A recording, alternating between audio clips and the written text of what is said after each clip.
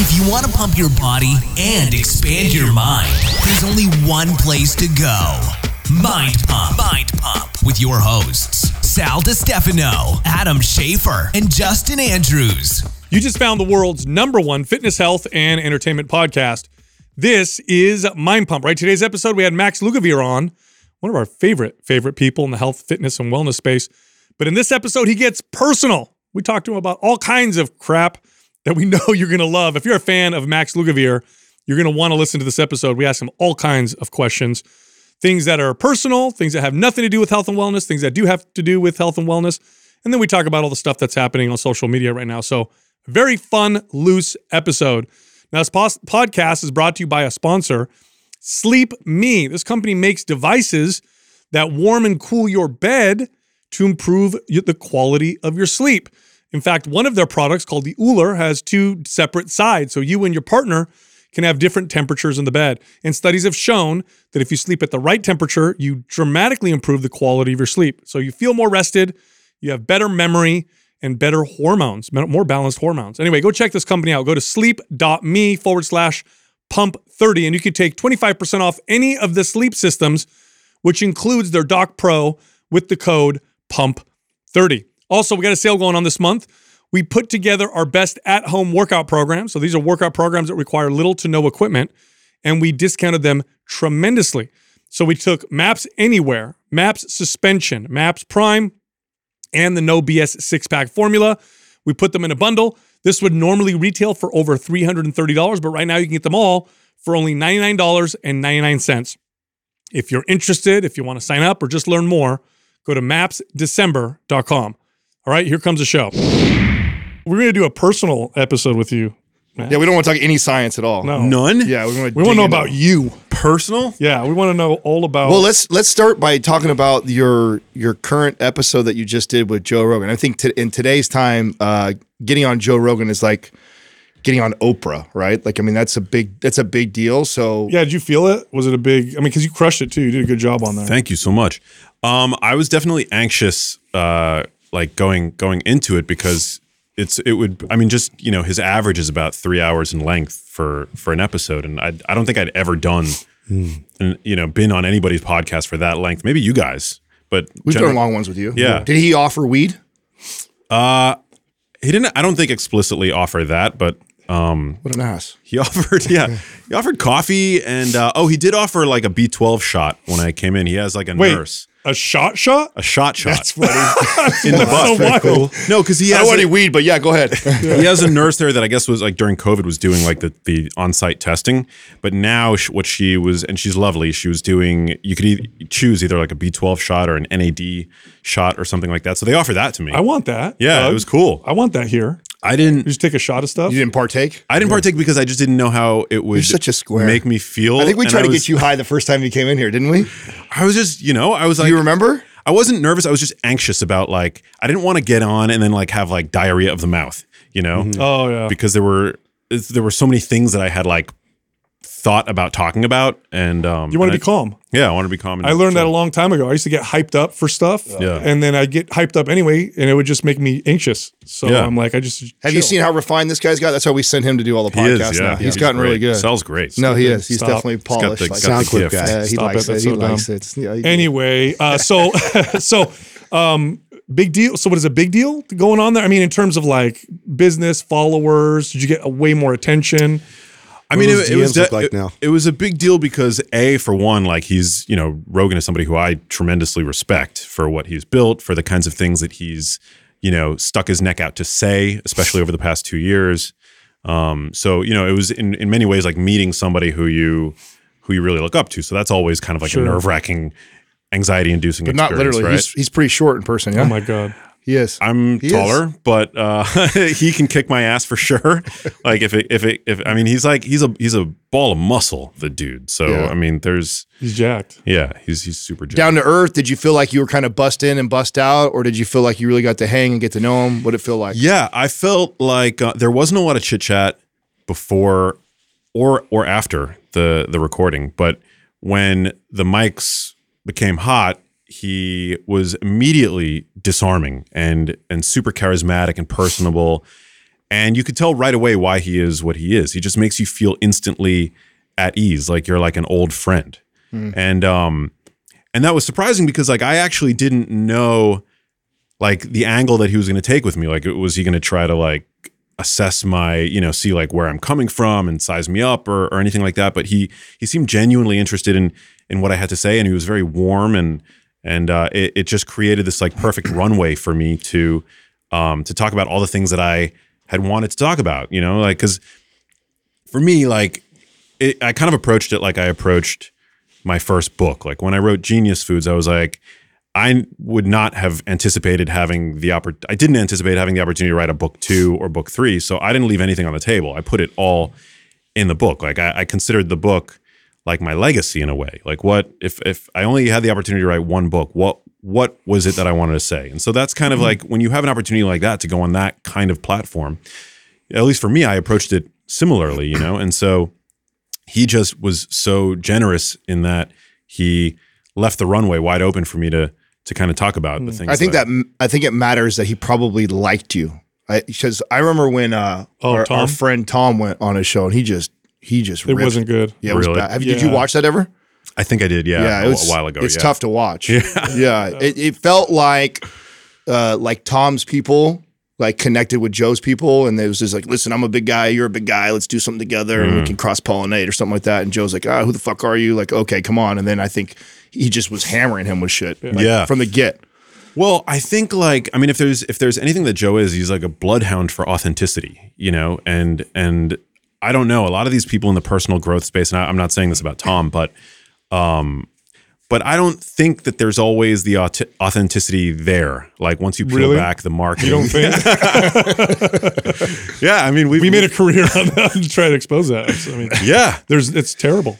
It is. Yeah, and especially in our space. I think it's not just our space. You see it in outside of fitness too. It's kind of the model. You get to a place where you make a little bit of money, you have some success, and then the next pivot or move is to sell other people on how to do the same thing as you. When you know that 99% of the people never will do that, but there's the most money made online is teaching others how to make money. So you teach them how to do the same thing in these mastermind groups. It's like, I feel like it's the model that everybody does. Yeah, it's just interesting. You're I mean, obviously we liked you right out the gates because you're so, I mean, you are, what you see here is how you are in real life. You're very real and very balanced and honest. And that's what came across in that interview. I did want to ask you about another interview you did, because there was one show you went on, also massive, however, extremely polarizing. Not your interview, but the person who interviewed you.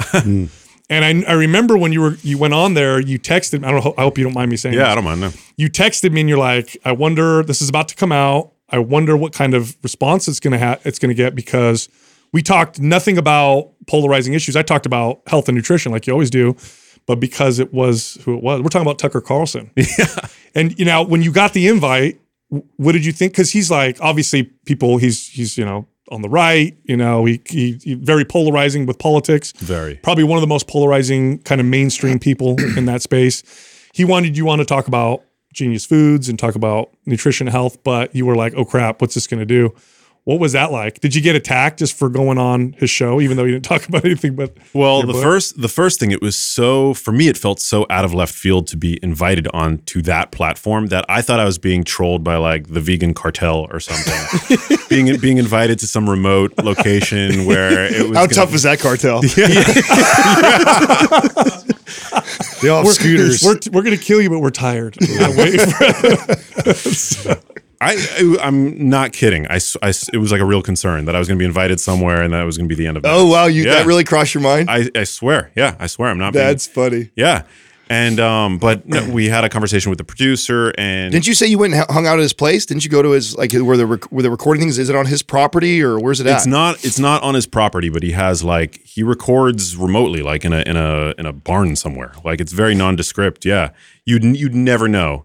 And inside, it's like this. I think that's how he's operated for a long time. I think this is public. He used to do it in D.C., and then he was attacked. Like he was attacked on the street, and it just became unsafe. I didn't know that. For him. Did you know that? No. Yeah, there was something that like that's so crazy to me. Yeah, there was something that that's he's obviously very very polarizing. He's a public figure, and so, Yeah, so I was lured out into like the middle of nowhere, and Were you still like questioning it while you're going out there? Like up until seeing him, yeah. No way. I was nervous. Yeah, Bag I over your swear. head. But yeah, put this mask on, please. you had your pocket mace ready. Well, it's interesting because like you get to a certain like, because for me like building a following was never really like. I mean, it's been a good way to litmus test the impact that I'm having in the world, but it was never my intent. Like my intent was to learn as much as I could about health and nutrition and to share that with whoever would listen. But I never would have anticipated like having any degree of like a profile in this space, right? And so I've never really gone through the lengths of like I'm kind of an open book, right? Like I don't, if there are things that like notable people who are like public figures have to do to make sure that their lives are more private. Like I haven't done any of those things. So, who knows, like if they would have like found me somewhere and just like reached out, I mean, my email address is like fairly easy to like, to figure out, but, You're a lovable guy. It's not like the same. I don't think it's the same as Tucker Carlson for sure. Well, I mean, I want to hear what happened after you went on because I saw some of the comments on Instagram and it was cracking me up. Yeah. Well, the vast majority of my following, especially over the past 2 years, because I have not been neutral on the issues that I thought were important to talk about over the past, similar to you. Yeah. Right. So like, I mean, I think generally less interested in politics than you are. So it's not like we all are. What? I think we all are less interested in Sal. Yeah. I'm not, I've always considered myself apolitical, but over the past, a couple of years, like with the pandemic and the arbitrary lockdown stuff and the masking and the just sort of like black and white thinking about everything and the mandates, I've put my foot out, right? And I've like kind of like broken silence on just a small handful of issues that I thought were really important that I couldn't keep to myself. And so I've done a good job, I think, of like pruning my following to the point where like they kind of knew kind of what to expect. Yeah, but some, when they saw that I was on Tucker Carlson's show, were like, how could you go on his show? I'm unfollowing. You're the worst. Like I did get like some of those hate messages, but I was happy to receive them, because like those people would have jumped ship at some point. They weren't there for me. Okay, so I love that attitude because I feel like if you get, I don't know, if you gain some kind of notoriety or authority, so let's say you do a good job, you're communicating a message, you're selling a product, whatever, and then you gain a bunch of notoriety, but the way that you present yourself is not kind of, I guess, not super real or authentic, you can almost put yourself into a prison a little bit. Like I know somebody like this where she did something or she said something that all of a sudden could be perceived in one particular direction and had this huge blow up because the people that followed her kind of had no idea on some of the stuff that, or some of the directions that she went or felt. So I feel like that's a smart strategy as you continue to grow. Just kind of be who you are. It is weird though that it's interesting. You know what I love about health and fitness the most is that it used to not be political and polarizing. It was really, I could talk to anybody about it and I could help anybody. That's what I said to you, I think, when you told me about Tucker Carlson. I'm like, well, you're talking to his audience about getting healthier. What should it matter? I mean, at that point, like who you're going to talk to about like core values of things that'll help anybody. Well, the platform shouldn't matter. It's the message that matters. Yeah. And so for me, I was like, at a certain point, I just kind of had to realize and like embrace that as like a sort of guiding philosophy, that my North Star really is to help people no matter what their political beliefs. Like I don't care what your political beliefs are, like if you could be like, I don't know. I mean, if right now Kanye West wanted to sit down and have a conversation with me about like what he can do to use food to improve his mental health, I would be more than happy to have that conversation with him. You know what I'm saying? He needs that. He needs well, speaking of polarized, what do you think about the Liver King? Oh man. Huh? Well, were you surprised? I was not surprised. No, I was not surprised. I mean, yeah, it really came out of left field, huh? Yeah. If only there were signs. Yeah. If only there were signs, I mean, okay, so we speculated, we were talking about this when we were, Doug, me, and Justin were talking about this, that I think that he knew it was always going to eventually happen. Like people are going to figure that out at once, sooner or later, the bigger he got. I think he didn't care. I think he knew that would happen. And I think his strategy was if I get up into the millions of people, when the backlash comes and the fallout happens, I lose 30%, but that's still 50%. I'm still making. Think he thought it all through like that? 100%. Did you read all the emails? I read the emails. Oh, I didn't read all of them. I just yeah. Okay. Yeah, I got sucked. I went into the rabbit hole and like read the whole correspondence back and forth with. He was at 0 followers, and he says, "This is what I'm going to do. My goal is by 2022 to have 1 million followers on Instagram." Wow. So he had I didn't know in that. email went back and forth about his strategy, and the intent was to get that big. And I really think that. You have to know that eventually you look crazy that it's gonna get found out. Yeah. Especially if you get that big. So I think he knew he would get found out, and then when he did, it wouldn't matter because I bet his business is doing just fine. Did you see what he was taking? Yeah, I'm not. I mean, I don't know much about that world. So he's taking the amount of growth hormone he's taking is like pro bodybuilders don't take that much growth hormone. Wow. Yeah, so I don't know what he's thinking of doing with all that stuff. He's definitely not natural. That's for sure. Definitely not natty. Yeah. No, I mean, I thought it was like, I mean, I've got like conflicting thoughts about it, but I had a conversation with my friend Joshua Milburn of the Minimalist podcast yesterday, who kind of helped me gain some new perspective on it. First off, I wasn't like a fan of his. I wasn't like a follower of his, but I did initially think when I saw that this is like basically fraud because he's used this, he's flat out lied, right, on podcasts to help sell this lifestyle and his supplements, right? Which I thought was like, in a way, false advertising. Like, how is that not false advertising? It's literally a charlatan. Yeah. But if people, did it, like, what type of harm did it do? Like, did people like adopt his principles and then get healthier as a result? And if so, like, some of his stuff was just a little too extreme. Yeah. Like, just eating raw. I think the only mistake he made was denying it so hard. Had he just avoided it, it would have been fine. Yeah. Because I agree using that as a way to get attention to then present a healthy, good message. I mean, let's be honest, that's what I did before Mind Pump. Yeah. I mean, I didn't have any desire to be a bodybuilder or go that direction. It was purely to gain all this attention. I took steroids to do it. Yeah, but It wasn't a bold-faced lie. You didn't lie. Yeah, but of course I didn't lie about it. I mean, that's why I think I'm smarter than this guy is. Yeah. I saw that, I'm just going to not talk about it. If people ask me, I'm going to be honest. That was my approach. But you're like a rarity. I feel like 99.9% of like fitness influencers who make a living showing off their bodies, like they're all taking stuff. Yeah. Like with the exception of maybe like Lane, right? Like everybody is like on something and nobody is being upfront about it. And so this I think he could have been up front and just not. I don't know if you saw the montage of clips that he did on all the shows of him like blatantly denying it. I have never that's where he fucked blatantly. Up. He should have just like ignored it or downplayed or made it, like a cheeky like joke about it. Yeah, like, but the fact that he was like so staunch about never taking it, that's where he got fucked. But again, I don't think he's fucked. I think he's gonna make out financially, and I think his message as far as.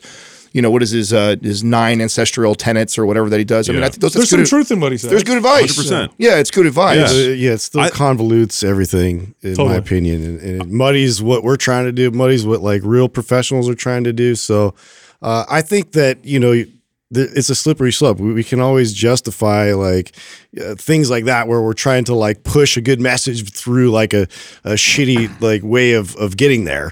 But you lose all the integrity that was behind it. So now what do you have left? You don't have a good example to. You hate all buff guys. Let's be honest. No, I don't like liars. That's it. Fuck liars. He has no. I got no tolerance. I know for you it, have dude. no patience. He hates for it. fake people. 100%. Did you guys like think the apology was sincere? I thought it read as sincere. I think it was because he knew it was. He'd already thought about that shit years ago. Yeah. I do not think that he went into this. If he went in with the goal of I'm going to get millions of people paying attention to me, I'm going to take copious amounts of steroids and growth hormone. You have to know that one day, like, it's going to get uncovered. And so he had to have already thought about, okay, when this shit does hit the fan, what am I going to do? I'll just apologize. Yeah. I'll just say I was insecure about my body, and then people are going to relate to him and understand. Like, I mean, if you read the comments on the apology, a lot of people are like, I like him more now. So I think he's going to make out business-wise. I think business-wise he will. It annoys the shit out of me, though. I mean, he's selling products. So. I mean, he wouldn't be a friend of ours because of that. No, I mean, you want whoever's selling you products just to be honest. And that's a pretty big lie. If he didn't say anything, it'd be okay. And I don't give a shit, to be honest with you, if he takes steroids are not, and what I don't give a shit about that. Just the lie. But I don't like him anyway to begin with, even before this all came out, because he's like a caricature. Yeah. You know, like a character. And it kind of, for our space, it definitely is something people can point to and be like, oh yeah, this is strength training. This is what, the fitness space is. It's all this. Well, weird, there's something to that. You mentioned the character. Like you start to see like what does really well in social media. You see what gets elevated the most, and you really like. It's like. I would say like comparable to WWE, where like everybody that's an influencer is trying to create this sort of caricature of themselves and present them. And to me, like it's interesting to watch like how well that does still in comparison to somebody that's authentic and just giving. I think most of them are that way. I mean, that's been our experience. I don't know about yours, but when we meet people for the first time that are super famous on Instagram or YouTube, they're always different. In person, they're always. Who was it that couldn't turn it off? Elliot Holst. There you go. Oh, right. Who's that? We met him in person. I was excited to meet him actually because I like his content. He's got this like, you gotta work hard and be the best. Like he talks like this, right? And then when we were done, and the mics were off, he kept talking like this. Yeah, and I'm like, we're done. It's like, bro, the mics aren't on right now. This way. What are you doing, man?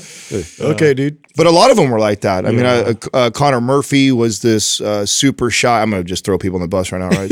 So whatever. He's it's true. Podcast. I like him. He's a good kid, whatever. But like super nervous. Shy. Bradley Martin, same thing. Like all these kids that are like they get super famous online, and then you meet them in person. They're all insecure and nervous, and they can't make eye contact, and their personality doesn't align with this character that they built up on social. It's interesting.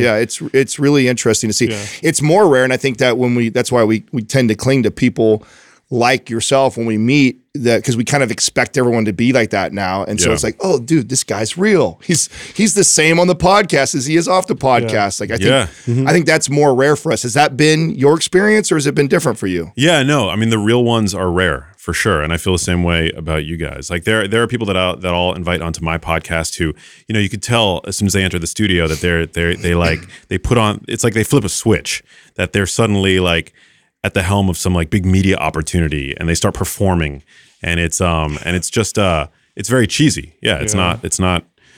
But I feel like those people, they don't have the longevity, so you just got to see them. It's slower to go your approach or our approach, but it's more sustainable. Yeah, like it's and obviously you feel a hell of a lot better. Plus, it's not hell. Could you imagine being the Liver King in public?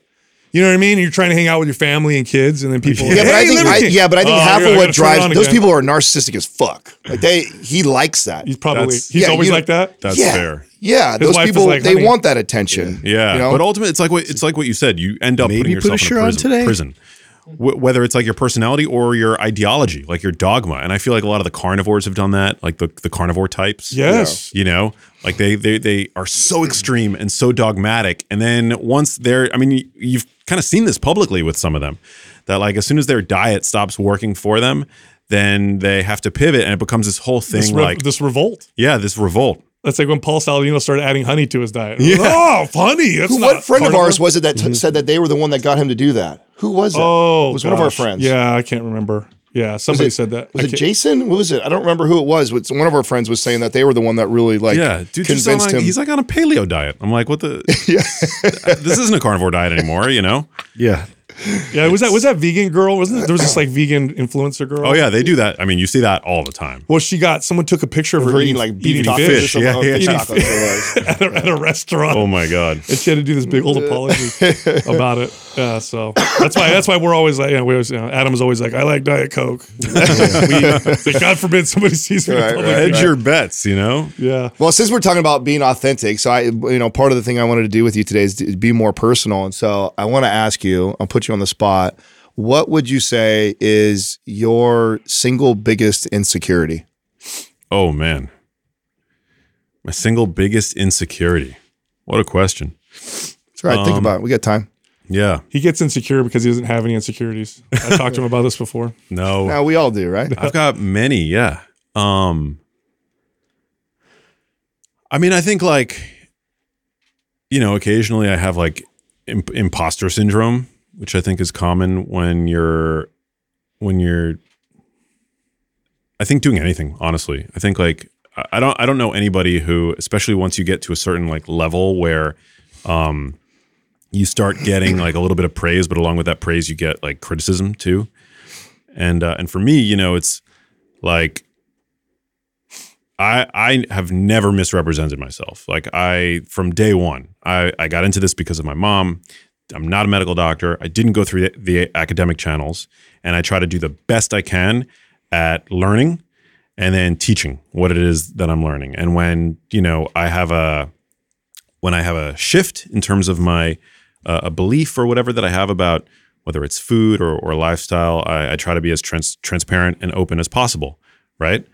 But like, I feel like the criticism sometimes from people that don't agree with me for their own ideological reasons, whether it's like the vegans or dietitians that are trained a certain way and see me as being a threat because I'm not a dietitian, but I'm kind of like encroaching on their territory. I try to be, I try not to let that criticism get to me, but it does sometimes. And it just perpetuates that like imposter syndrome feeling that I sometimes get. Yeah. But don't you think it keeps you humble? Yeah, I think. You know what I mean? Because I feel like if you have to have a little bit of that, otherwise you could get real arrogant. Yeah. Because you'll question, okay, well, I got to make sure I say it this way. Well, I guess if you position because I don't know if I feel like I go through that, but I don't feel like I ever position myself as like an authority in anything. So that's probably, and because you're presenting a lot of information and science, like you have to kind of dance that like I am kind of an authority because people are reaching out to you for specific. I think maybe you and our show have that more than I do. Like I don't feel that. Do you think to yourself? Because I noticed this about you when you present information, you're very careful to not present it like in a overly positive or overly negative way. You'll say, okay, this study shows, other studies may show, this suggests. Like you speak very in a very accurate a way.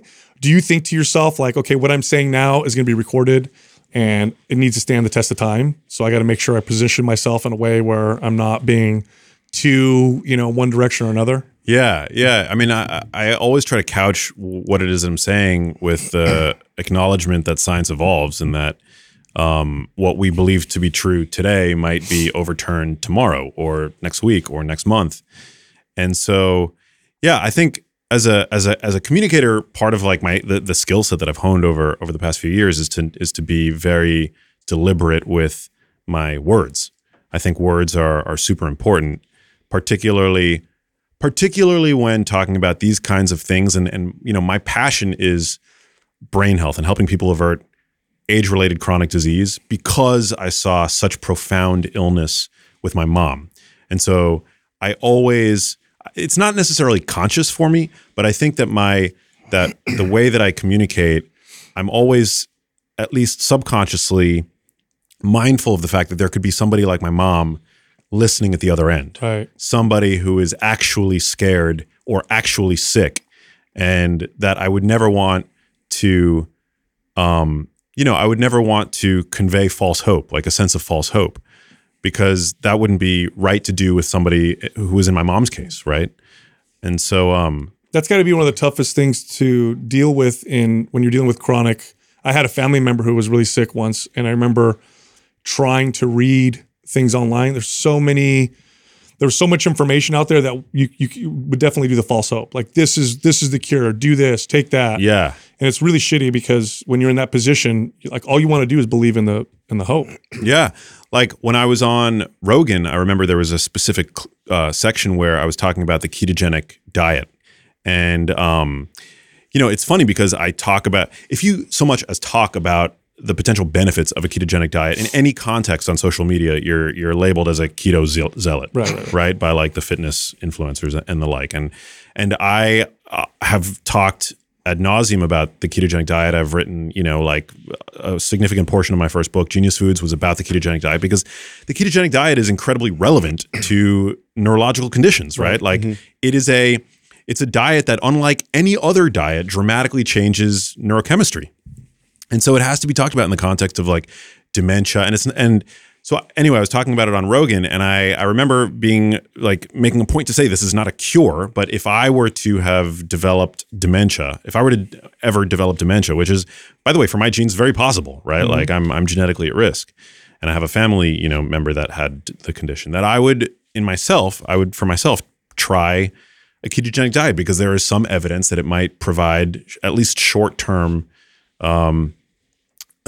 improvement for patients. But yeah, again, very, very careful not to portray it as a cure, because it's not, right? But despite that nuance that I go through great lengths to add, I still get hate from people who are like, "Oh, Max is just a keto, zealot or whatever," because people get these like thin slices of like your message on social media out of context oftentimes, and they have this like picture of you, right? Totally. Like, so. Yeah. What kind of kid were you growing up? Yeah. I think I was like a pretty curious kid. Were you popular? I was popular when I was in elementary school, and then I went through a phase in like middle school and high school where I felt, I think, really like maladapted. Did you move to like a different area or something like that, or did you stay in the same area? Because that's not normal for like a kid to like fall out of popularity from like sixth grade. What could you have done? I kind of did. Well, he peed himself. That could do it. Actually, that could do it. That sticks with you. Let me tell you. Yeah, I don't know. That off your record. I was really insecure, I think. It's funny that you ask that, because I recently, after my mom passed away, me and my brothers, we moved to LA, and we brought all of the like the family relics and heirlooms like with us. And I have like boxes of old VHS tapes from my family that my family has had for like 40 years, right? That's cool. And I recently went on eBay and I bought a VCR and the tech to digitize like some of those tapes. So I've been going through like old family tapes. And there was like this joy that I feel like I saw in myself as a child that wasn't really there when I saw clips of myself in like high school. Oh, interesting. Yeah. And I don't know if this happens to all of us, but what was it? What were you insecure about at that age? Yeah, this is probably the insecurity thing I was digging for anyway. Maybe. So I think I was like a shy, introverted. I couldn't like, I didn't really have many, I couldn't describe what my passions were. And Jesus, who can at fucking sixth grade? Yeah. I don't know what my passions were, what I was going to be, or any of that stuff at that point. You didn't like shoes back then? I did, actually. Okay. I just didn't think I liked anything back then. Like I couldn't, I just like, I didn't have the tools and I wasn't very like self-aware at the time, or I think I was like really insecure and self-conscious. I was just going to say you're a thinker. So I'm assuming as a kid, you probably thought a lot. Yeah. So you probably were so self-conscious because you were thinking about, am I hitting? Yeah. Okay. Did you comb your hair back Neurotic. then? Because you don't now. So did you comb it back then? I think back then, yeah, I used to comb it back, and I had braces, so I kind of looked like Butthead. Okay. Yeah. Nice. Yeah, I'm not kidding you. Yeah, I can see it right now. I did. That's great. Braces. I literally looked like him. Were you like were you in class? Were you a good student? Were you No. Wow. I wasn't a good student. I Oh, wasn't, really? I wasn't really. I didn't feel like I was good at anything in middle and high school. I was and this is kind of like around the time where I discovered fitness, and I really became obsessed with like the notion of bodybuilding and supplementation and all that stuff. And I was never a bodybuilder. I wasn't even like good at that. But I didn't really get good grades. Was school boring?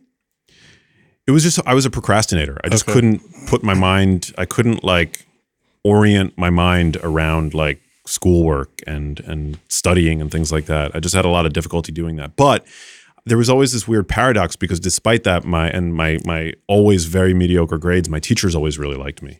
So I don't know if it's because like I had a bit of charisma somehow back then, or I think that I was always just very curious. Like I asked good questions, even though I couldn't like I didn't excel like in terms of my school work. I always asked good questions. Like my teachers could tell that I was like that there was always like a potential.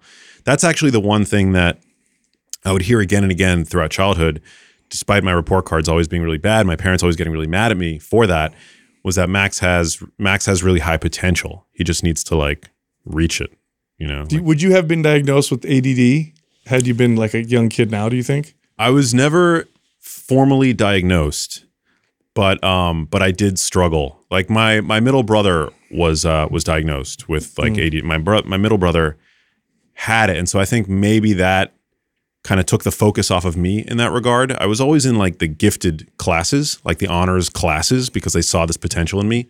But my grades were always just terrible. But I will say that like I always struggled to read books like in school. I don't think there was a single book that was assigned to me out of the dozens upon dozens of books that you have to read as a student that I ever like even got halfway through any of them. Yeah, me too. Like I found a way to like, cheat my way, not cheat, but like Cliff Notes and like to finagle my way out of like ever having to have read them, because I really struggled. And even today, like I don't do well with like long form. It's weird because I can write. I've written 3 books, but I'm just like I can't like, yeah. But you do audio? I struggle with audiobooks too. It's really weird. I struggle with them, because here's the difference between audiobooks and podcasts for me that I think makes the difference. In audiobooks, the signal to noise ratio is like super high. So if my attention wanes even for like a second, I've like lost the plot and I have to like back up. You know what I'm saying? It's like it's really hard for me with audiobooks. Podcasts are I get a lot from podcast conversations because it's like the signal to noise ratio is low enough where my brain can kind of like tune out for 30 seconds and then I can come back to the conversation, and I really haven't missed that much. Have you actually tried to speed the audiobooks up before? Which sounds like that would be the opposite of what you do. So I'm the exact same way. And the very first time we met Tom Bilyeu, he said that he listens to books at like 2.5, 3 speed. I'm like, that's ridiculous. And I explained to him like, oh, there's no way. I'm just like you. I get distracted really easily. He goes, no, you'll see, you'll pay more attention because it's at a faster rate. And sure as shit, I pick up more on an audiobook at 2.5 speed than I do at regular speed. Interesting. Because all it takes is some other noise or something like that, where I feel like I can multitask, because it is kind of just forces you to focus. It does. It forces me to focus because the words are coming so fast, and I find that I retain more at a faster speed than I do at a slower speed. Wow. That was like one of the coolest hacks that someone's ever given me before. I'll try it. Generally, because you have to work up, by the way. Like you can't go like, oh, Adam said 2.5 speed. You jump from regular to 2.5. You have to go like 1.5 and then 2 and then 2.5, work your way up there and see if you notice the same thing that I did. Interesting. It blew my mind. I think I've tried. It's just the signal to noise ratio with audiobooks is so high that like it gives me anxiety, Actually, I get like a little bit of that as well. But yeah, I've struggled like with that, which is interesting because I mean, that's one of the things about my books is that I try to make the takeaways like really it's like a book where like I love writing about like facts, and things like that. I don't like weigh readers down with my books like with anecdote and stories. I just want to like get to the point, That's how I wish more books were like that, Like Jordan Peterson, I think, for example, I think he's a great speaker. Couldn't get through like any of his 12 Rules was heavy. 12 Rules, yeah. Like it's just like get to the point. What do I need to know about lobsters? Like yeah. It could have been summed up in 2 pages, right? Yeah. So you said you're a bit introvert, and I can relate to that a lot. How did you work through that? Because you're presenting yourself all the time on these big stages, big platforms. You're very articulate in your delivery. Like, when did you start getting good at that, and how did you do that? This is a good question. I think at a certain point, and I don't think it was until I was in my early 20s that I realized that I had this like appreciation for performance. And I don't know where it came from, but when looking back at my at these like childhood tapes, I could see that Child Max had like a predisposition for it. Like whenever the camera was on, I think I as a child appreciated it. And I kind of lost that plot throughout middle school and high school, but towards the end of college, once I realized that like my academic past wasn't going to bode well for a career in medicine, I pivoted to a double major in film and psychology in college. And so I really gravitated to storytelling. I became really interested in storytelling in part because I realized that I was creative as well, that I was like a good storyteller. Not necessarily that I was like an on-camera talent, but that I was really viscerally affected and understood like movies, you know, and like storytelling devices in movies, and music is always something that like really got under my skin in a way that like was, I think, like unusual. Like music has always resonated and film has always resonated for me in a way that like wasn't really as casual. Like my relationship with media was never as casual as it was for my peers, you know? So I ended up double majoring in film and psychology, and it landed me a job. And this first job out of college was where I really realized that I was comfortable in front of the camera and that I also enjoyed it. I ended up becoming a journalist for a TV network that Al Gore started in the US. And so immediately after graduating college, I was put on TV. And that was like, I learned on the job there how to like. Wow. What kind of journalism? I didn't know that about you. Yeah. What were you covering with that? It was sort of like MTV meets CNN. Or I mean like CNN back before it became yeah. But that's how I would always have described it. You know, it was So what kind of projects like would they put you on? Who would you Yeah, I would talk. It was like a news and information network for young people. So whatever like younger people were talking about, like at the time, whether it was like technology or interesting, or politics or fashion or religion or whatever it was just like a smorgasbord of like ideas. We actually used to call it like a tapas bar of ideas. That was like what the network aspired to be. And so I would pop in and out on the network 24 hours a day, like as one of the main hosts and journalists of the network, talking about like whatever I wanted. It was a dream job. I didn't get paid a lot. It didn't make me famous or anything. Do you have a bunch of old clips stored away somewhere? I do, yeah. Oh, you have to share that with Andrew. I want to share those. That would be great to share those on the show. Babyface. Yeah. It was so fun. But yeah, that's where I kind of learned that I enjoyed like, you know, and I think excelled at like, you know, communication. Did you start when you started working out? Was it because you got bullied or because you felt insecure like a lot of people, or did you just get into it? It wasn't. I never was bullied, thankfully, ever, which was I think a great thing.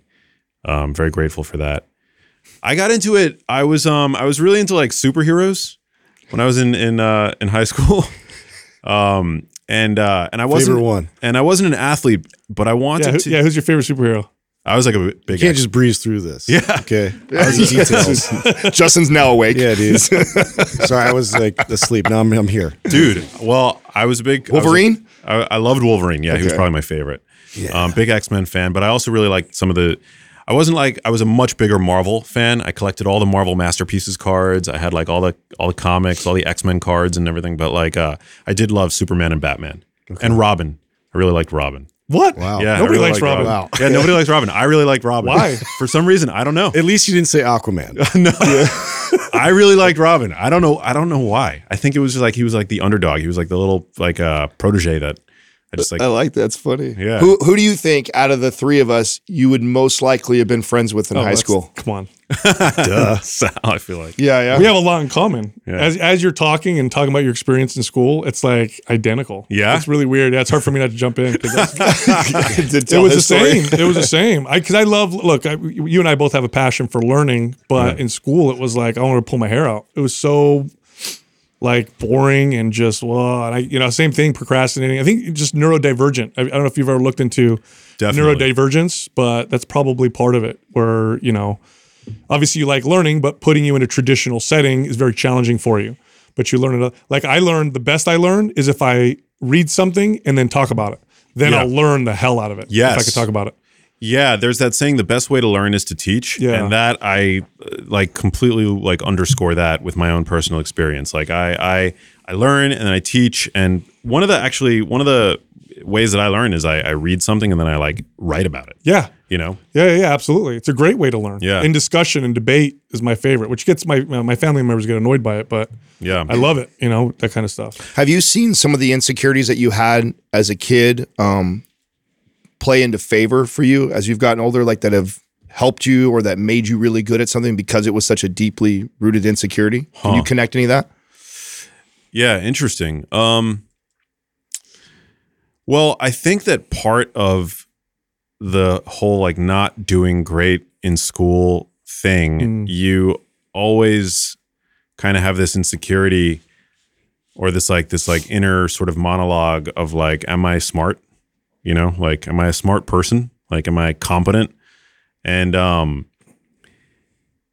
I feel like most of the time I feel pretty smart, but then sometimes I feel like an idiot. And I feel like that sort of like balance of like always trying to like get better at what it is that I do and be more competent and better able to synthesize, aggregate, understand, synthesize ideas, like that's something that definitely does propel me. I think you share that in common with Sal and I for sure, right? So we didn't finish school, and I think that's something when you don't finish school and then you get in a position where you're teaching and helping others. I think that's always kind of in the back of your mind, like, am I smart enough? I didn't get over that for a long time. Yeah, like on my podcast, I'll tell you if I ask a question or something where I fumble and I just don't have a clear, because sometimes that happens to me, whether it's like I my mind goes somewhere else over the course of a recording, which, it gets rarer and rarer as I get better and better at the art and science of podcasting, which like you guys know, like you get better over time.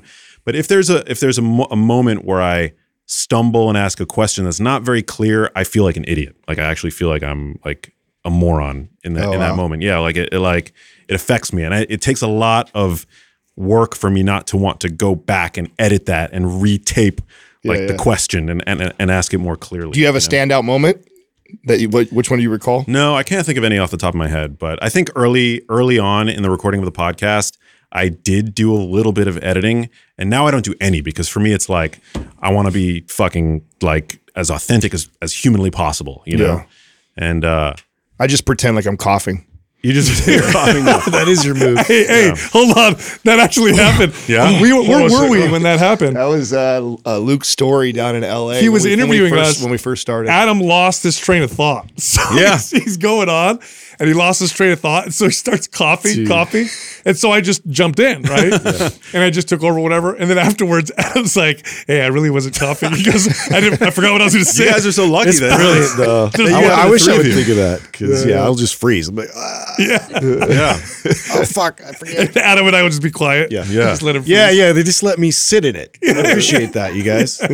Leave me hanging out here. You're funny. When the first time, I'll never forget the time that we got Justin high at the other studio, and he thought we were making fun of him. And he got during the show. Yeah, during the show. We're recording. It was very defensive. It was a great episode, and we're going back and forth. And Sal and I were having a good time laughing, and Justin thought we were like laughing. He just like pushes his mic away. Throws the mic out. Fuck you guys, I'm out of here. Stomps out of the studio like mid-recording. We're like, oh shit. Like pacing up and down the main street. When was this? This was like the previous studio. This is early days when Doug used to let us get high before we So how were you with the girls in high school and middle school? Because now you're like Mr. Eligible, super eligible bachelor and all that stuff. And we'll get to that. But when you were in high school, junior high, were you popular with the girls, or because you were shy, were you not super popular? I had a lot of female friends, but I didn't get like the sort of attention that I like wanted. I was like a frustrated, girls I think were like, I was in the friend group, but I was like in the friend zone for like all the girls that I fancied. How old were you when you lost your virginity? 18. Oh, okay. Awesome. Yeah. Freshman year of that's younger than Adam. Wow. It is younger than me.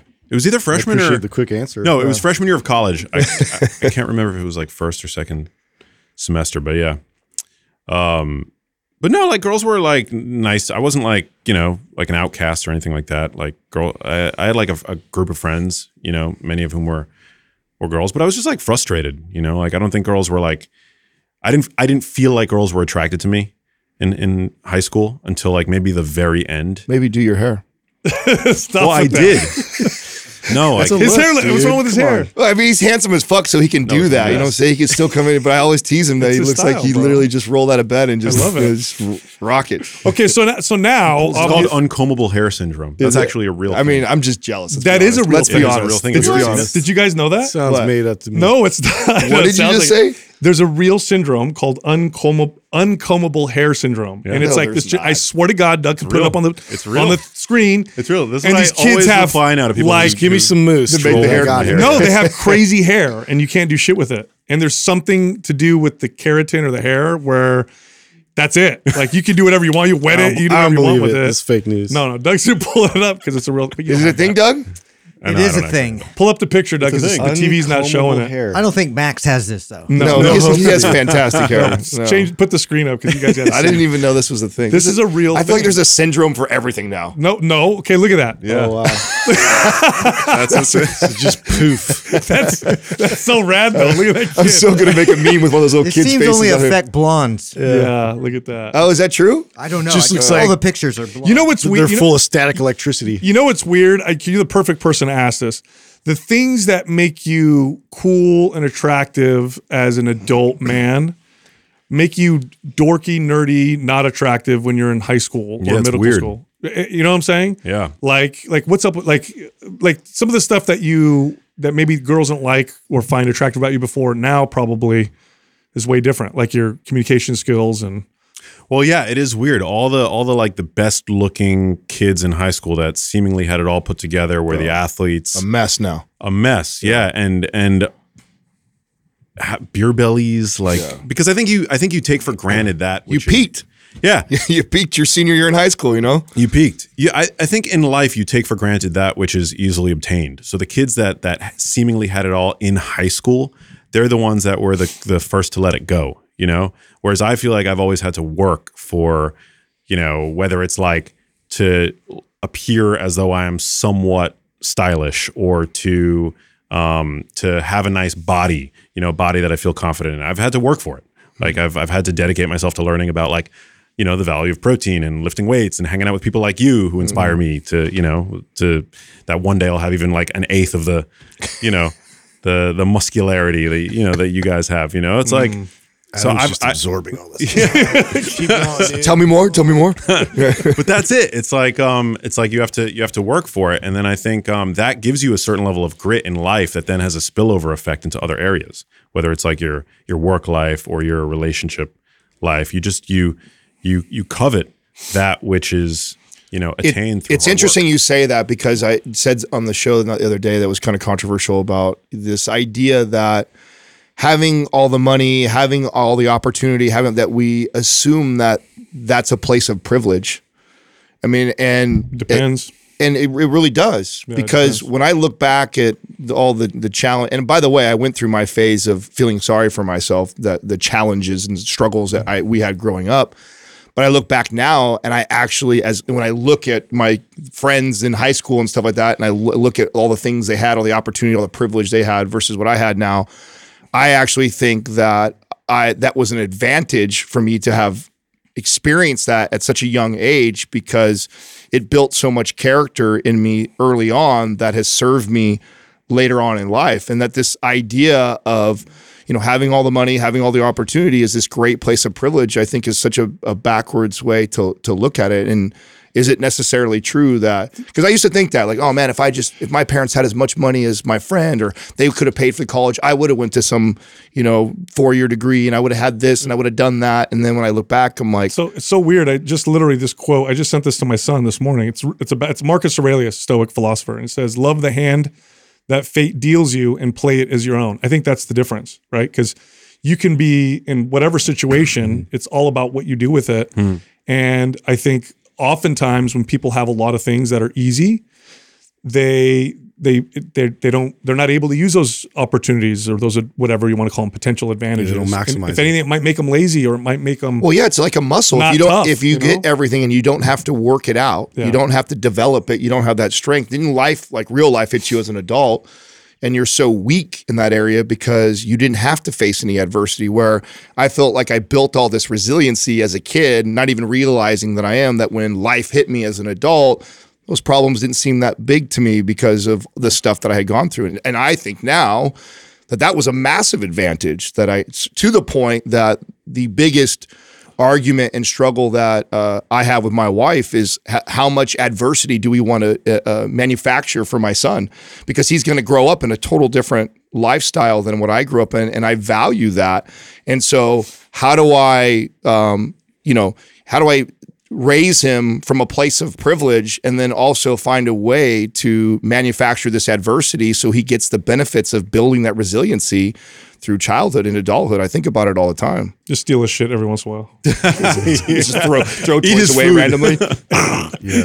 Oh, it's no food this week. Isn't that weird? Anyway, What are your, figure it out. Talking about kids and I mean, do you think that you have any insecurities around fatherhood or relationships or marriage or anything like that? you just got a niece, right? Niece. Yeah. So that's kind of a taste of what a little bit, right? Of what it would is, be like yeah. to have kids. Do you want it? Do you desire it? Why? I mean, I know you get plenty of opportunity. So what keeps you from going that way? I do want it, but I've struggled for a long time with like relationship stuff, and I Be more specific. What do you mean by that? Oh man, well, Are you terrible in the bedroom, or you don't pick up your clothes? You forget to brush your teeth?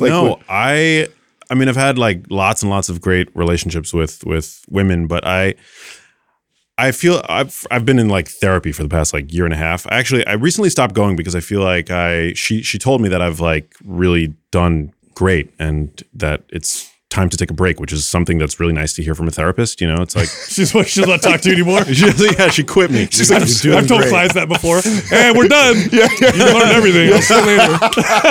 Let's schedule you a month from now. bro, you're gonna make him hella insecure about that. Well, no, she said that I achieved, you know, a lot of the goals that I sought her out to accomplish. Mm-hmm. And, you know, one of that was like to try to figure out like my relationship shit. And, you know, so one of the things that I've realized, is that we all kind of have trauma, which is not something that I would have realized pre-therapy, you know, because to me, trauma has always been like big T trauma. You're sexually assaulted or something at some point in your life. I had like the most wonderful childhood. Like my parents were great in many ways. They were just amazing parents. But we're all traumatized by something. Mm-hmm. By something. It's like, you know, a baby who doesn't get picked up at the right time when they're crying out for their mom or their dad, like that traumatizes them in a way That's life. that Life is creates like a trauma. butterfly effect. You know, like pain is an inevitable aspect of life. And so for me, you guys know that I've always been like incredibly close with my mom. My mom was the most important person in my life, and she motivated me to do what it is that I'm doing, you know, like in hopes of helping her when she was ill. But emotionally, like growing up, she probably leaned on me a little bit too much because her marriage, she was an amazing mom. My dad was an amazing dad, but the marriage was never really that good. And so my mom, basically like what it's called, it's called enmeshment. And there's a kind of scary term for it, which, you know, has nothing to do with like physicality or anything, but it's called covert incest, essentially. When a parent makes you their surrogate partner. So like emotionally, my mom would like talk to me as if I was like her best friend, unloading all the shit that my dad was putting her through when I was a child. Wow. And Boy, that definitely will make you grow up real fast. yeah. Yeah. So like, you know, I'm the oldest child in the family. I'm closest with my mom. So I do have this, like, there's this thing where I'm like kind of like a maternal figure to my brothers. And it's like been kind of great with like the niece now, but it's affected my relationships negatively. And it's really one relationship in particular. I was like on and off with this one girl for a very long time who I loved, but I couldn't like commit to. And the whole thing with this like enmeshment, it creates like avoidant attachment, and you essentially have this like bond with your mother. What's avoidant attachment? That seems like an Avoidant oxymoron. attachment. Well, there's like, I'm definitely not an expert in this, but there's like different kinds of attachment. You have like anxious attachment, avoidant attachment, and it just kind of creates like Explain it to me. Yeah, it's like you in relationship, you kind of are like the more avoidant person. Like you're the one who like Doesn't want to commit. doesn't kind want of to aloof. commit, aloof. Yeah, exactly, Okay. exactly. Okay. And then the anxious one is the one who like is more neurotic and is the one that's Okay. like, Yeah. Do you love me? Do you like me? Do you? Yeah, all that stuff. So tell me, what are some like common things that you fuck up in the relationship? Then like you just because you don't care. The girls say you don't care enough, or you act like Yeah, pretty much. Like the Yeah. minute that I historically, and this is starting to change, thankfully, with awareness about the you know of the root cause. But it's like historically, whenever I would start to get the sense that a girl liked me, that's when I would retract. I would like pull back, and I'd be like, oh shit, you know, this person likes me, and then I would like be like unresponsive via text for 4 days. Oh, wow. You know. and Just a dick. yeah, it creates this like this boundary, you know. Okay, so does this, because someone might listen and say, well, you haven't met the right person, but maybe do you think this is preventing you from meeting the right person? In other words, I wonder if this would make you more attracted to a girl who plays the same game. That's what I was going to ask you. You know what I mean? Where she does the Yeah. same thing, pulls back, so then you reach forward, then you pull back, and Well, what it does is it typically will make me attracted to girls who are not the best for me, and it makes girls who are not the best for me attracted to me.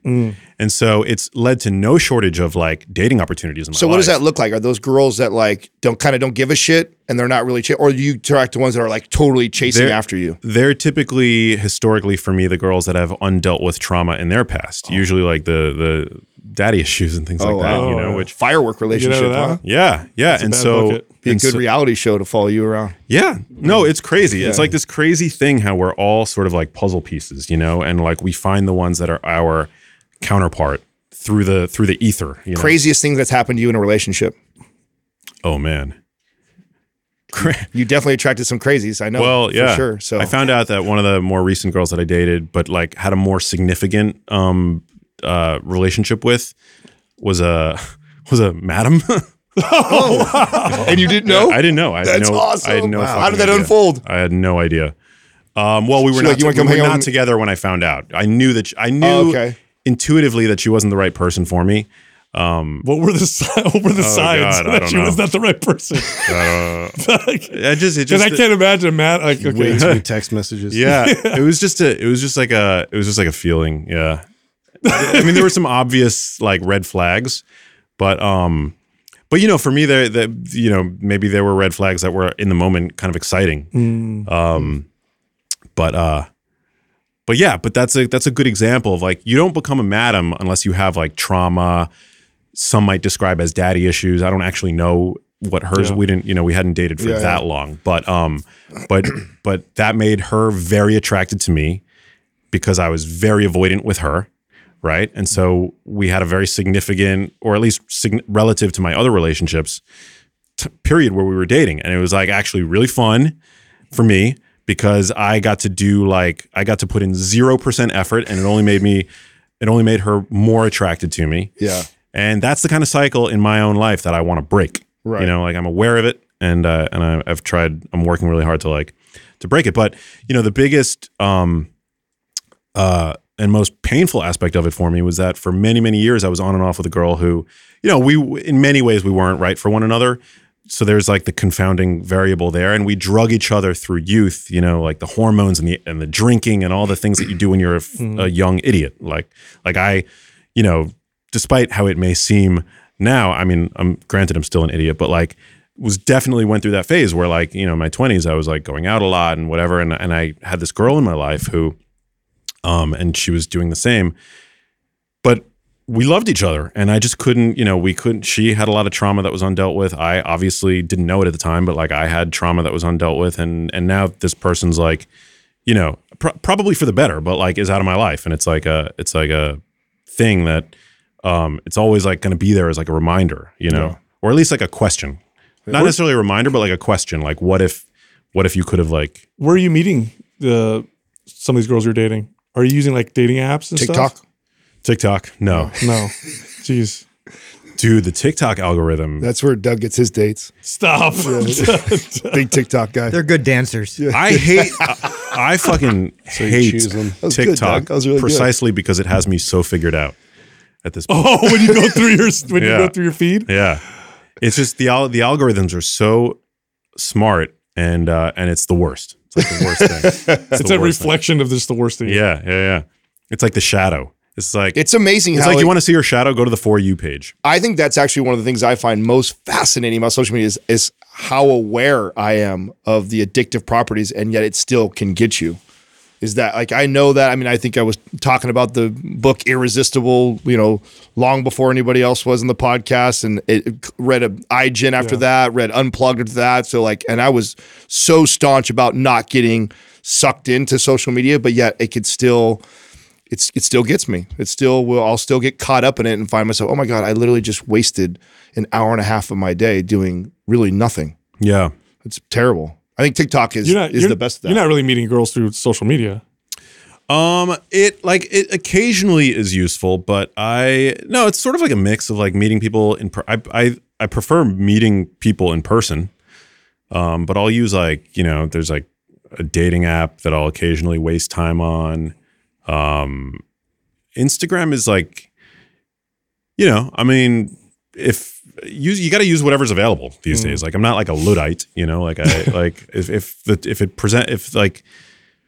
if the tools are there, I'll use them. But yeah, I also don't like, it's not like a big, I don't focus too much on it. I'm like, I've got other, who is it? Like Aristotle said that the intellectual is somebody who's found something more interesting than sex. Like dating is, important to me, but I tend to be pretty wrapped up in my own world of like, doing my thing, like the podcast, which I derive so much joy from, writing my books, like all the other things in my life. Like I feel like I have a pretty rich life. And so I don't feel like I'm wanting for anything, but it would be nice to like, yeah, I don't know. Well, let me hear about your niece, because I remember you were so excited. Well, last time I saw you, I think she had either just been born or was about to be born. I think last time I saw you. Yeah, probably just about to be You were born. super hyped about it. So what's that? Because when I just knowing you, I think you're going to make a great dad one day, great uncle or whatever. You were so excited about it. So what's that like? You're close with your brothers, so you see. Yeah, super close. You see them all the time, or? Yeah, my family is super, super close. I credit that to my mom, who made sure that me and my brothers were best friends, and we are. My youngest brother, and partially because he's my youngest brother, and I'm the oldest, and I have and I'm also like, obviously health is kind of relevant to where, they are with the baby. I've taken a fairly active role. I mean, they're still the parents, but like her name is Kayla Moon, and she's just like the cutest little baby. She's named directly after my mom. Yeah, she's like adorable. She's like this, her nickname is Mrs. Baby. We just call her, we don't even call her by name. We just call her Mrs. Baby. Yeah, that's great. Yeah. Wow. And it's the two uncles, right? You and your other brother. Me and my other brother. Is this the first grandchild? Grandchild? Yeah. Oh my gosh. First So it's baby. little girl, 3 dad, 2 uncles, grandpa. Yeah. Spoiled. Yeah. Totally spoiled.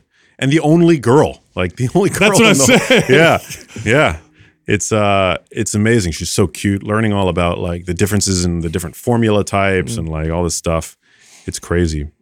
That's awesome. How, do that you? works. We were talking about social media earlier, and whenever we bring that up, I just think about how much more. I don't know if it's more important. I think it's always been important, but how much discipline plays a role in, I guess, leading a good life. It's not so much can I get things, but rather can I keep things away, or can I stay focused here, or not indulge in all these different potential avenues or whatever. Do you structure your life around those types of things? I know you work out. I know you try to eat right. Do you do that with other things as well, where you try to maintain a certain level of discipline? Discipline.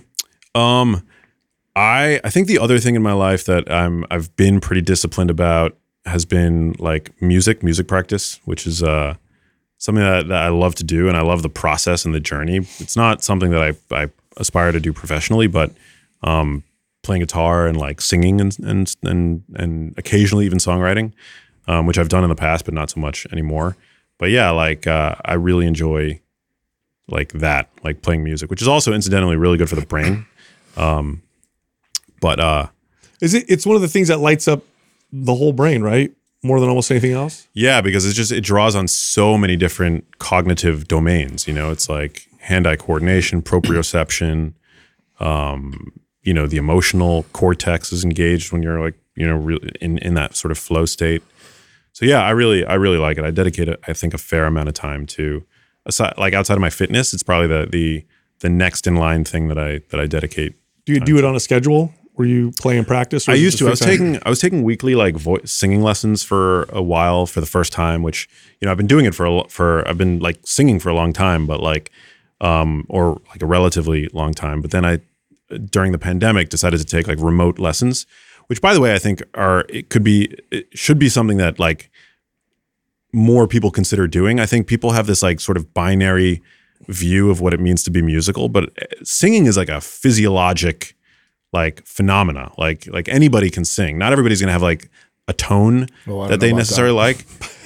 Don't give him hope. The same way that like you can increase your balance, you know, I think like people can learn to not necessarily become a great singer, but like Like They everybody threw can, me out of church, bro. I can't even go to church. Really? Yeah, it's that bad, dude. everybody can play basketball, but not everybody's gonna be good at it. Basically, it's the same thing. You gotta use a sport analogy. Yeah. A sports analogy. Oh, now for I Adam get to it. get it. No, just because every once in a while, the other day we were doing a podcast and there was notes on Tom Brady that he was going to bring up, but I brought it up on purpose. It's like I knew what the hell I was talking about. It's a good time. How much has your life changed since the success from the book? So, especially with money, like have you, as you start to come into money, how much has your life changed, and what's your relationship with money like? Man, well, I'm interested in I think I'm interested in money, but I'm not particularly skilled at like understanding like the more esoteric financial concepts. But I like having money because it's like energy that I can then use to help support things that I either like or care about, you know, whether it's like products. Like I know you guys do like a lot of like investing into different like CPG, better for you CPG products. So I've been really enjoying doing that. But yeah, it's been, I'm very grateful that I get to do what it is and focus on the topic that I most care about for a living. It's been, you know. I think you were in Magic Spoon. Are you in more than just one company? How many companies are you invested in right now? Yeah, Magic Spoon was my first. So mad we missed that boat. Yeah, that's a good one. I mean, no, I don't know. It's like we haven't there hasn't been like a they haven't sold it or anything. No, they haven't sold it, yet, but the valuation came out like I talked about on the show like 6-7 months ago. Interesting. Yeah, it's they'll up there. they'll get bought out. Yeah. What else? Now I'm drawing a blank. Oh, Element. Oh, okay. Yeah, you too. We're Yeah. in that. I love that stuff. Also, I recently found out that I have like occasional migraines, and I find that. Wait, how do you mean you just found out? Well, I used to think that like people get headaches. Like I didn't think that like a headache was necessarily a migraine, but I maybe like once every other month or so, I would get like this like very specific headache that would begin upon waking and wouldn't go away until I went to bed, until like I went to sleep. And let me guess, the sodium. Sodium Sodium helps. helped it. Dude, there's very interesting research on sodium 100%. and migraines. Yep. Yeah. Actually, there's a lot of really I've been diving into the migraine research, and it's super interesting. People who have like higher sodium diets tend to experience fewer migraines. My wife gets like debilitating, like almost like cluster headache type migraines where you want to pull your hair out. So I like I've been diving deep into reading about that now for the past maybe 5 years. And I was fascinated. Sodium. There's also a CNS component where for some reason you get this crazy vasodilation in the brain causing these throbbing headaches. So, things that can be like almost like vasoconstrictors, or maybe in that category, like caffeine can help. Really interesting. It's a weird, I guess, medical condition because they really don't know how to treat. Did you know with cluster headaches, if people take psilocybin once a month, they won't get them anymore? Maybe I saw that from you or something. Weird. Yeah. There was a really good randomized controlled trial looking at the impact of industrial seed oils on migraines. I don't want to open that wormhole unless you guys want to go there because I know it's controversial. But it was it's actually one of the better studies to reference in this conversation about like, okay, are seed oils good for us or are they not so good for us? Did you see this RCT? I did not. I'll send it to you. So basically what they did was they took 3 groups of people with chronic migraine, right? And first group stayed on the control diet. Second group, they gave about 1.5 grams of omega-3s a day, which is well known. Omega-3s can resolve the inflammatory cascade, so broadly anti-inflammatory. And then the third group, they gave omega-3s, the same dose, but they also told them to dramatically cut their intake of grain and seed oils. Industrial grain and seed oils. And what they found was that the group that both took the omega-3 supplement and cut their ingestion of grain and seed oils saw double the magnitude of the effect that just the omega-3 group saw. Wow. Yeah. And they controlled for fat intake. So this wasn't just that they were consuming fewer calories, right? Because they were told to avoid these grain and seed oils, they supplemented it with replaced like them. they replaced the fats. Yeah. And so it's not just the anti-inflammatory effect of these omega-3 fats. They saw, and this is relevant because migraines are a neuroinflammatory event, right? And so I've been arguing this whole time that we don't know the effect of chronic, consumption of these oils, what that effect is having on our cognitive health. And, brain health is something that, like, when we say brain health in quotes, like, this is something that takes decades to manifest as like a condition, right? But migraines are more acute. And so I thought this study was actually, I think this study is super solid advice. Evidence. Is the reason why, like, when people finally show symptoms of cognitive decline, is it because I've read this as well, that it probably started decades earlier or a decade earlier, right? But then the symptoms didn't become kind of evident until like 10, 15, 20 years later. Is it because of the brain's ability to compensate? So you're having damage or whatever, but your brain's ability to compensate makes it so that you don't really have these really overt symptoms until it just gets overwhelmed?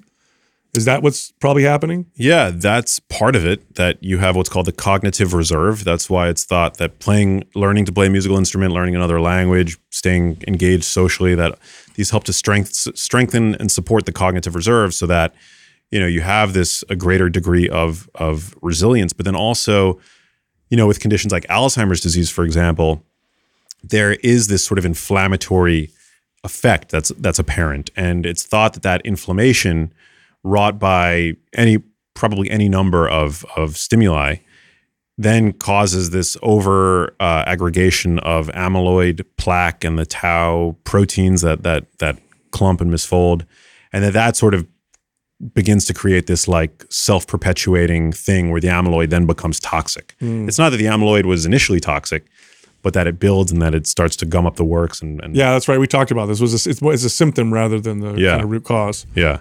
But there's probably a bunch of different things. You want to build your cognitive reserve. You want to, strengthen your, neuroplasticity. All these other things, I think, all can play a role. Oh, interesting. Yeah, and I wonder how migraine's tied to all that.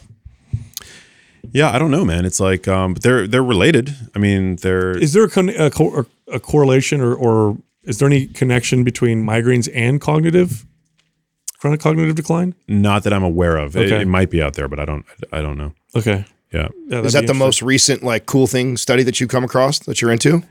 Yeah, that I thought was pretty cool. I mean, definitely because it seemed like a pretty well controlled, a well-designed study, They found that the people who were in that group of not just having taken the omega-3s, but the concurrent reduction in seed oil intake, which is like basically like linoleic acid. They cut their ingestion of linoleic acid.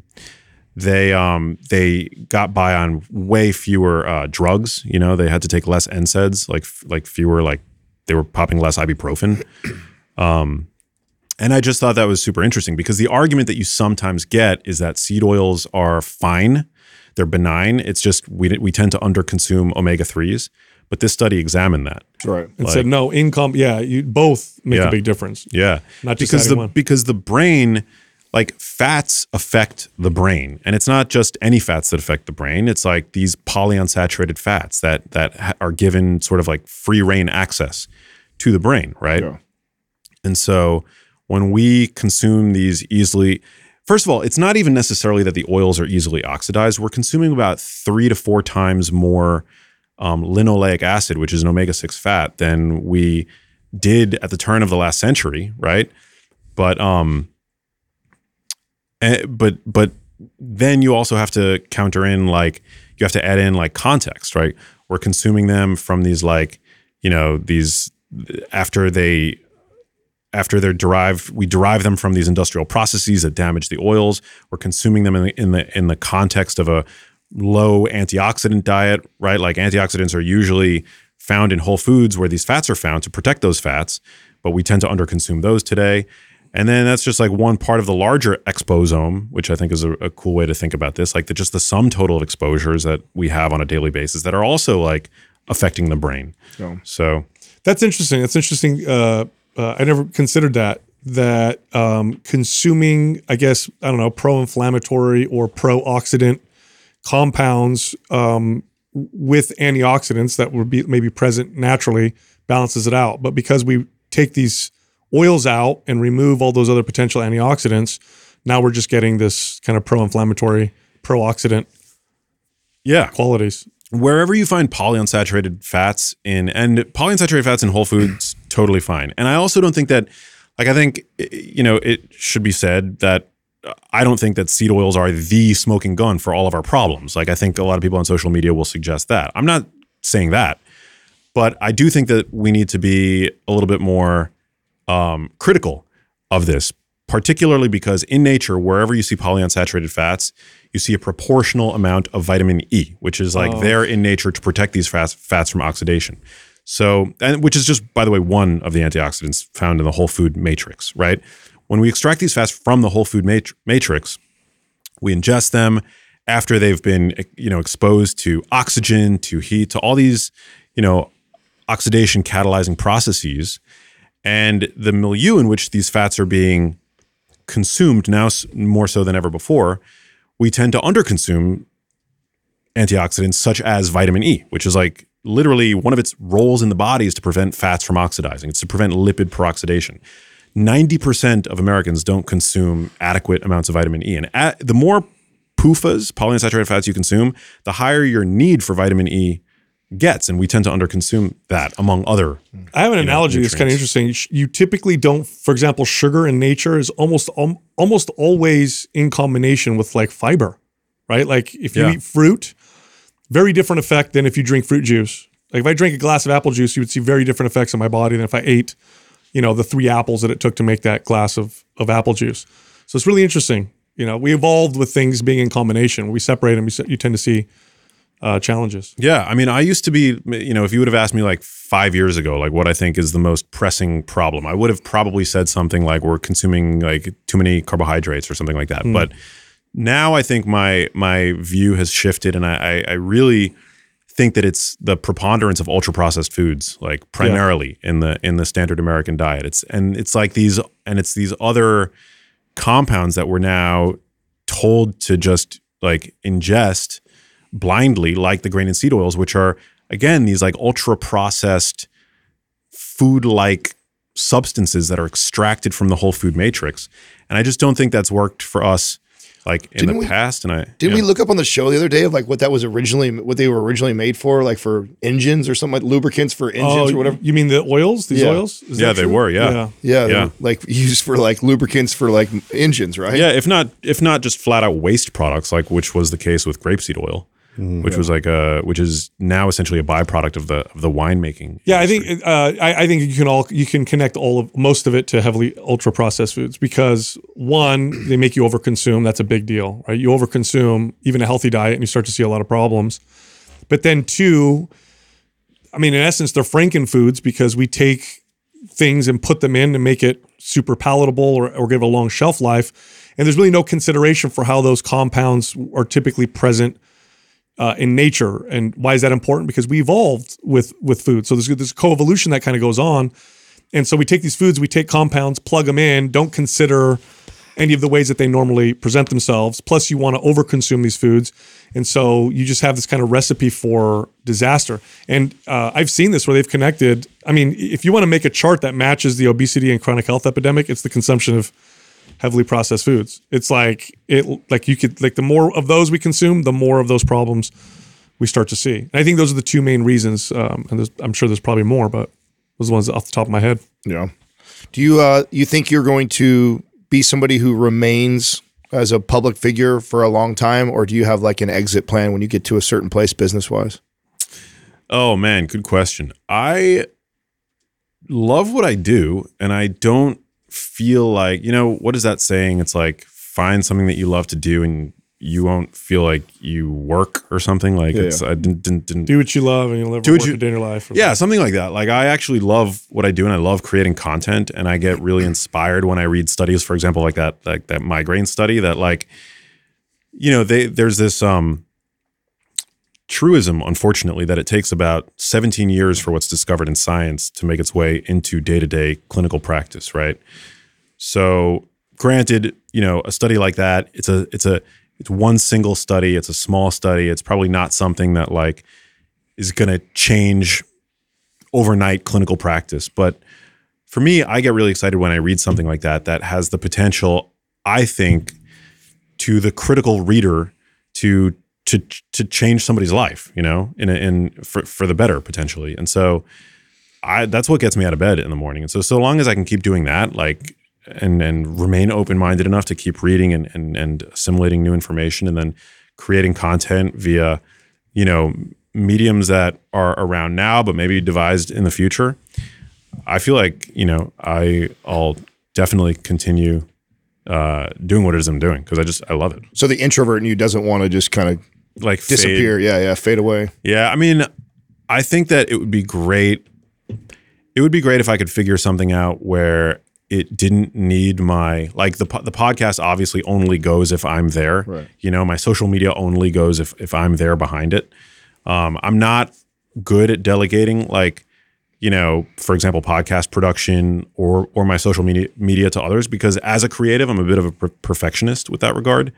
So it would be great to be able to come up with something or team up with, partner with somebody that can kind of like add an arm to my business that doesn't need like my full-time presence. Yeah. I don't yet know what that looks like. You guys have like courses and all these like cool products and stuff like that. So that would be like, well, maybe we join forces like the Avengers. Yeah. You could live out your Robin Hood. Yeah, thing, live out. Yeah. Yeah. Adam said that if I left, he'd replace you and me. So Yeah. I do. Yeah, I might Yeah, be actually, doing so that. that's Be a funny good you picked fit. him as the. Little Yeah, switcheroo. we play that game every once in a while. Like if Justin dies, like who? oh, Some people want like They play that game too many times. Justin dies. I would love to got be a like guy. the honorary like 5th Mind Pump guy. you already are. Yeah, dude. Am I? I think you've been on the show more than anybody else. Have I? It would be much better if you were a chick though, because that would solve a problem that we have where everybody always asks for that. You need a girl's opinion. Like, Yeah. Sal's feminine enough. Yeah. You're way more. Brings it. Yeah. Anyway, Yeah. always a good time with you, man. Yeah, likewise. I love you Yeah. guys. I'm Always a good time excited with for you. tonight and tomorrow. It's gonna be a good time. Dude, what a weekend. I'm pumped. It's gonna be Yeah. a lot of fun, man. Thanks for coming. Of course. Thanks for having me. Thank you for listening to Mind Pump. If your goal is to build and shape your body, dramatically improve your health and energy, and maximize your overall performance, check out our discounted RGB Super Bundle at mindpumpmedia.com. The RGB Super Bundle includes MAPS Anabolic, MAPS Performance, and MAPS Aesthetic. 9 months of phased expert exercise programming designed by Sal, Adam, and Justin to systematically transform the way your body looks, feels, and performs. With detailed workout blueprints and over 200 videos, the RGB Super Bundle is like having Sal, Adam, and Justin as your own personal trainers, but at a fraction of the price. The RGB Super Bundle has a full 30-day money-back guarantee, and you can get it now plus other valuable free resources at mindpumpmedia.com. If you enjoy this show, please share the love by leaving us a 5-star rating and review on iTunes and by introducing Mind Pump to your friends and family. We thank you for your support, and until next time, this is Mind Pump.